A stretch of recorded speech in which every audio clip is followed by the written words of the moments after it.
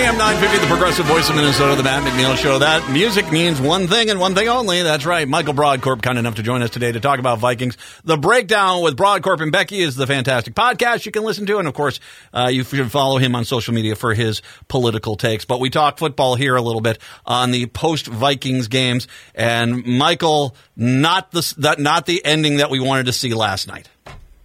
It was not the ending that we wanted to see. But, you know, I'm an internal optimist. I'm wearing my optimist sweatshirt right now for the Vikings. We lost. It was a close game. It was, defense just performed outstanding. Just did a fantastic job. And, I'm not a pure analyst. I've always felt that defenses are harder to fix than offense.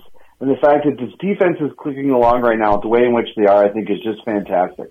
But the turnovers just killed us last night. And they really provided opportunities for Denver to come back and be in this game, which they shouldn't have been.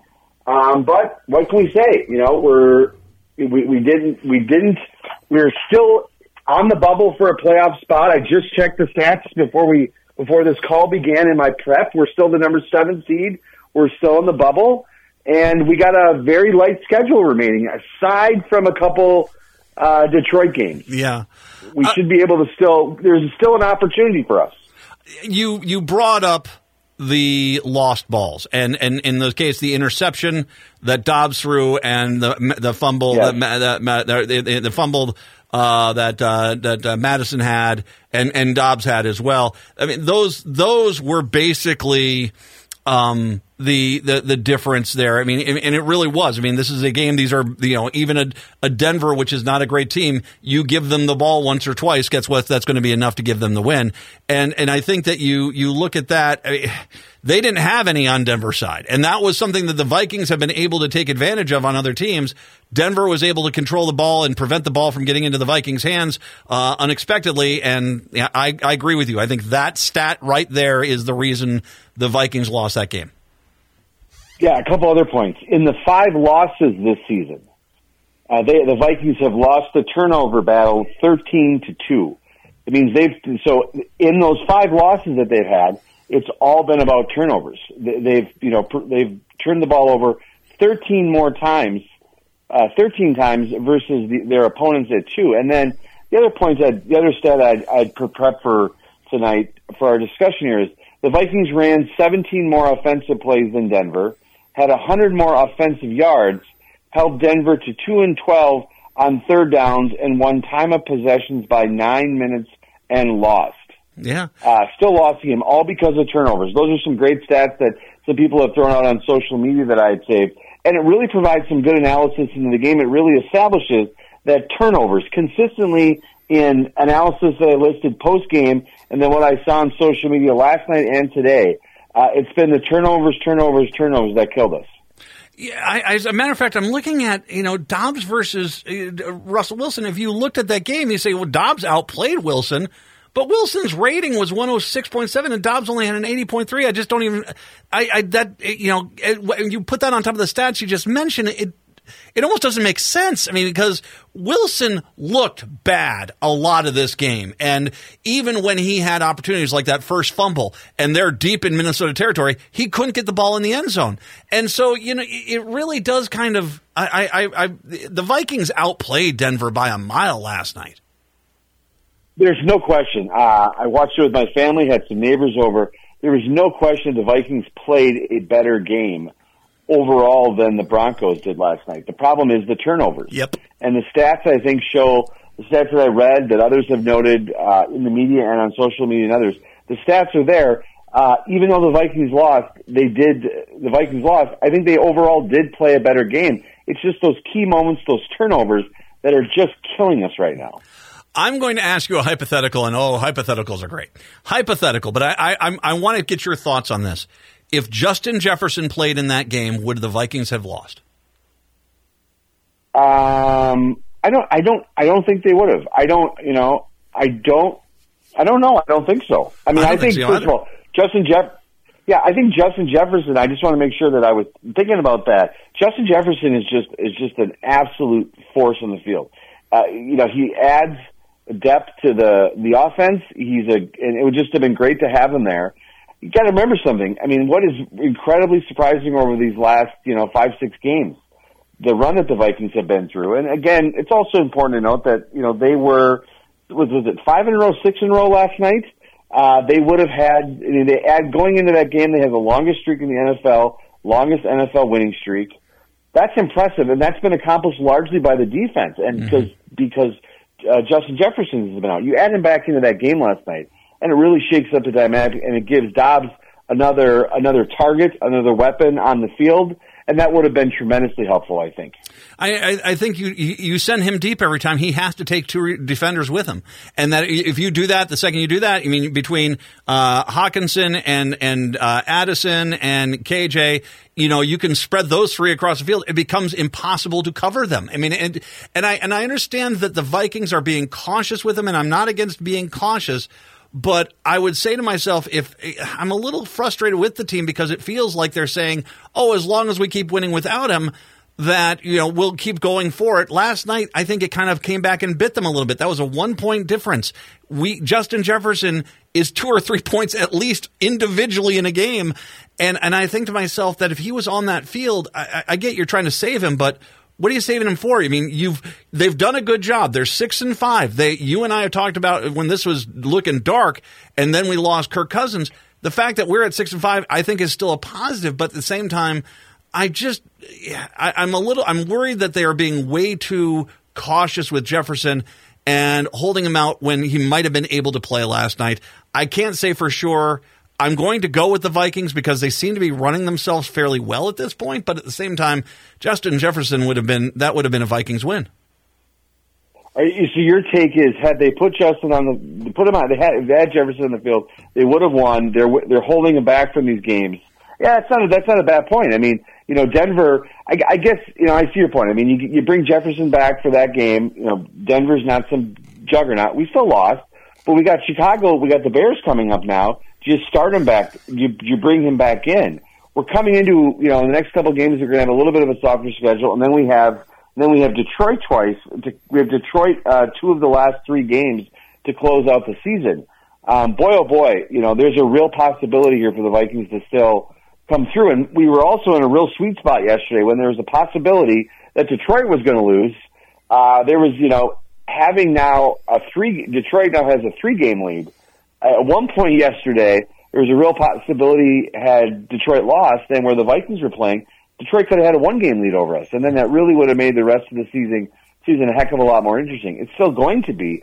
I still think the Vikings, based on the stats that I've seen, what I've read today, if they continue to win their games, they, albeit, can kind of control their destiny a little bit if they win straight out. That's not a small order when you got 2 games with Detroit's coming down the road.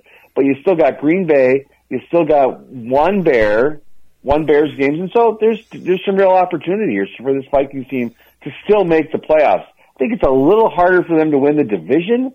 But I think yesterday's games makes it much more difficult for them to win the division. But I still think there's a possibility that this team makes the playoffs, which is astounding to think about. Yes. Where we were 5 weeks ago, my friend. How about a defensive player that we need to give a lot of praise to? This Ivan Pace Jr.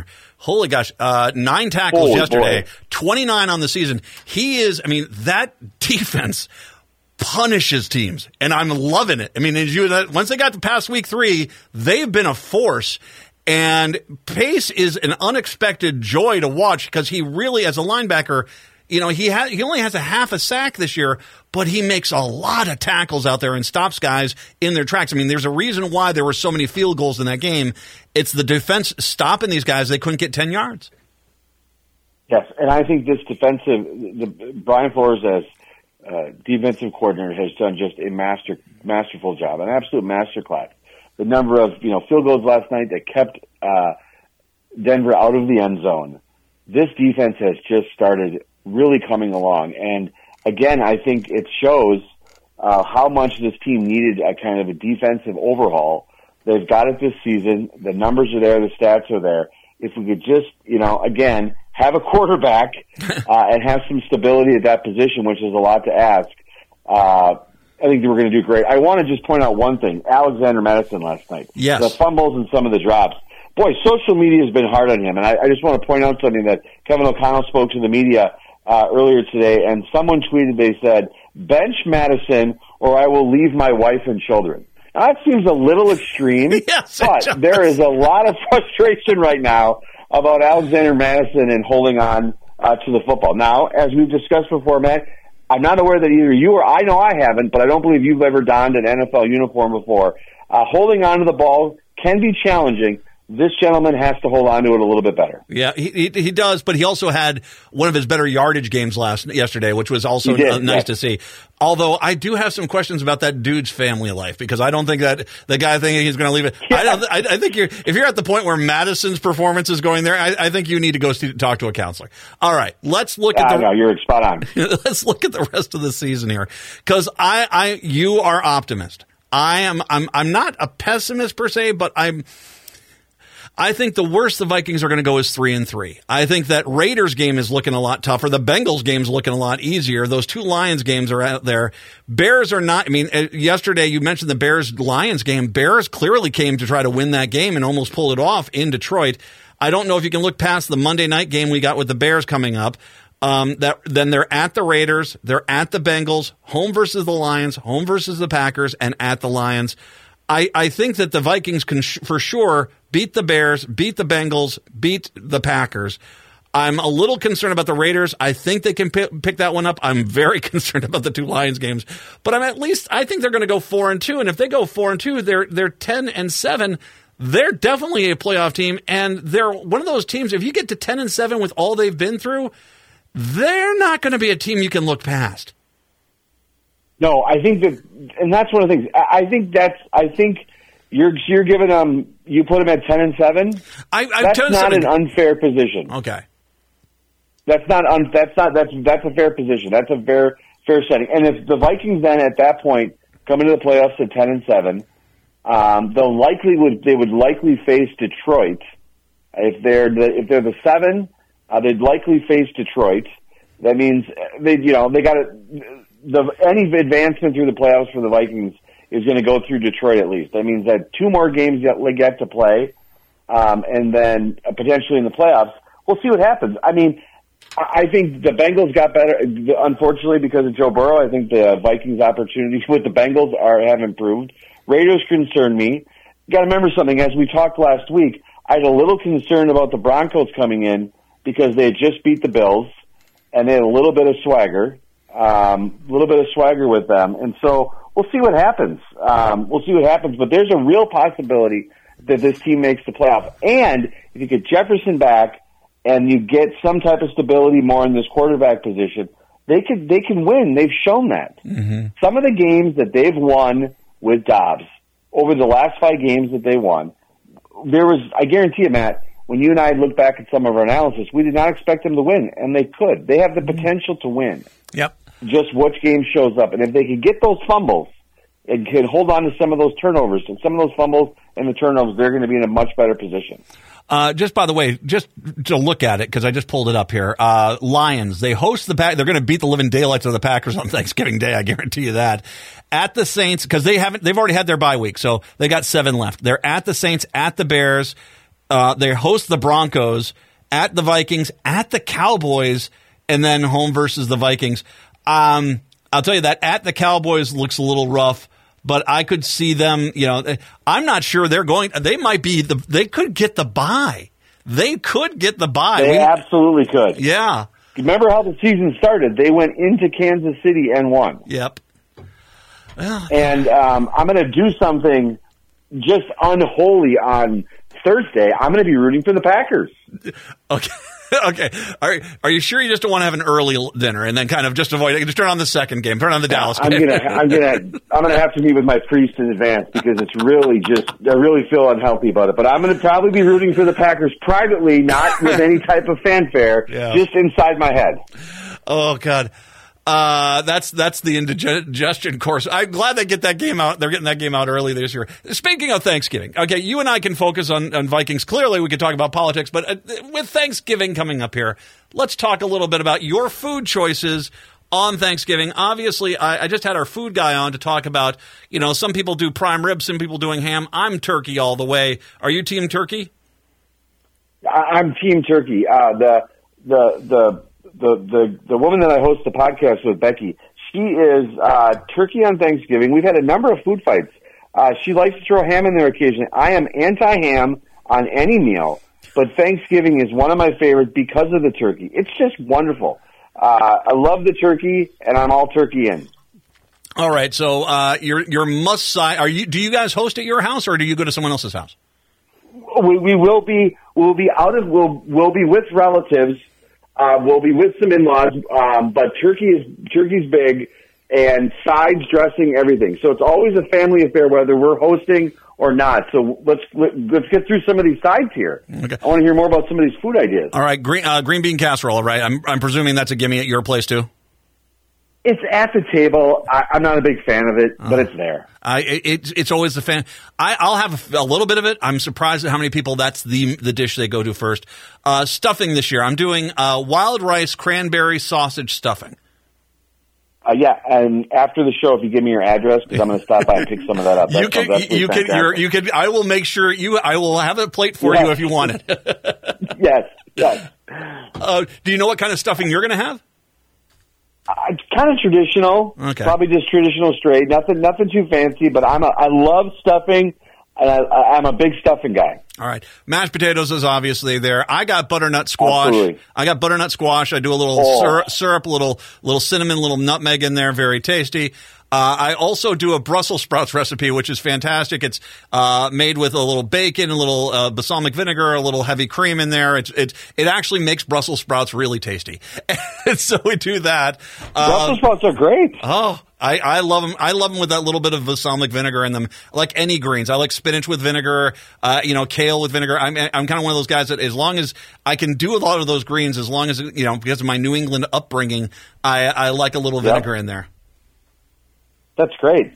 Most important question when it comes to side syrup is cranberry.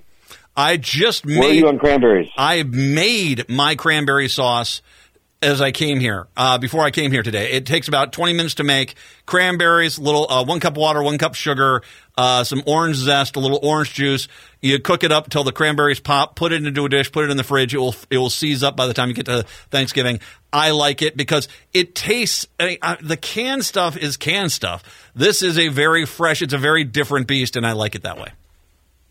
Yeah, I'm a can guy. I always have it, always will be. I will say that when we have Thanksgiving with family, a number of folks will bring different varieties of cranberries, and that's fine. I'm a big connoisseur and a big advocate and a fan of cranberries from a can. I just love it. There's something that just harkens back to just always kind of a traditional Thanksgiving for me. I think the Pilgrims had that. I think they had cans of cranberry. That was pretty original, I think. And you can tell Becky, I think they told them not to get that ham anywhere near there. That's not an option. I think that was the original thing. Yeah, exactly. Pies. Where's your pie selection? Apple, occasional pumpkin, but there has to be apple. And I'll maybe throw in a cherry, but apple is kind of where I go, and a little bit of pumpkin. How about you? We got pecan, we got cherry. This is our first year. We're not doing a pumpkin pie because no one else was eating it. I was the only one eating it. And then we got, because of the kids, someone brought in a French silk pie a few years ago, and the damn kids fell in love with it. And so now they want a French silk pie. It's just, it goes against everything, but they want the dang thing. So they get a French silk pie on Thanksgiving while the rest of us have cherry and pecan. Well, man, I got to tell you, it is Thanksgiving. You have to be thankful to yourself too. Nothing wrong with you having a pumpkin pie just for yourself, okay? Yeah, it was. There's nothing wrong with it outside of the fact that, by the fourth or fifth serving, it was kind of waning a little bit. Oh boy, and that's the great thing about Thanksgiving. I hope everybody travels safe, but the food and just the conversation with people and being thankful, Thanksgiving is one of my absolutely favorite holidays. Agreed. I love the family getting together. I love even watching bad football teams. I enjoy that, and I love getting together. I'm thankful for you, my friend. Have a safe, wonderful travel safe. Have a wonderful Thanksgiving. We'll actually talk to you next Tuesday because the Vikes got the Monday night game with the Bears. I will be there, and I will report diligently on Tuesday. All right, sir. Take care. Michael Brodkorb, our Vikings expert, our turkey expert as well on a Thanksgiving week. We'll take a break. Come on back, wrap up the show for a Monday. 952-946-6205, The Matt McNeil Show right here on AM 950.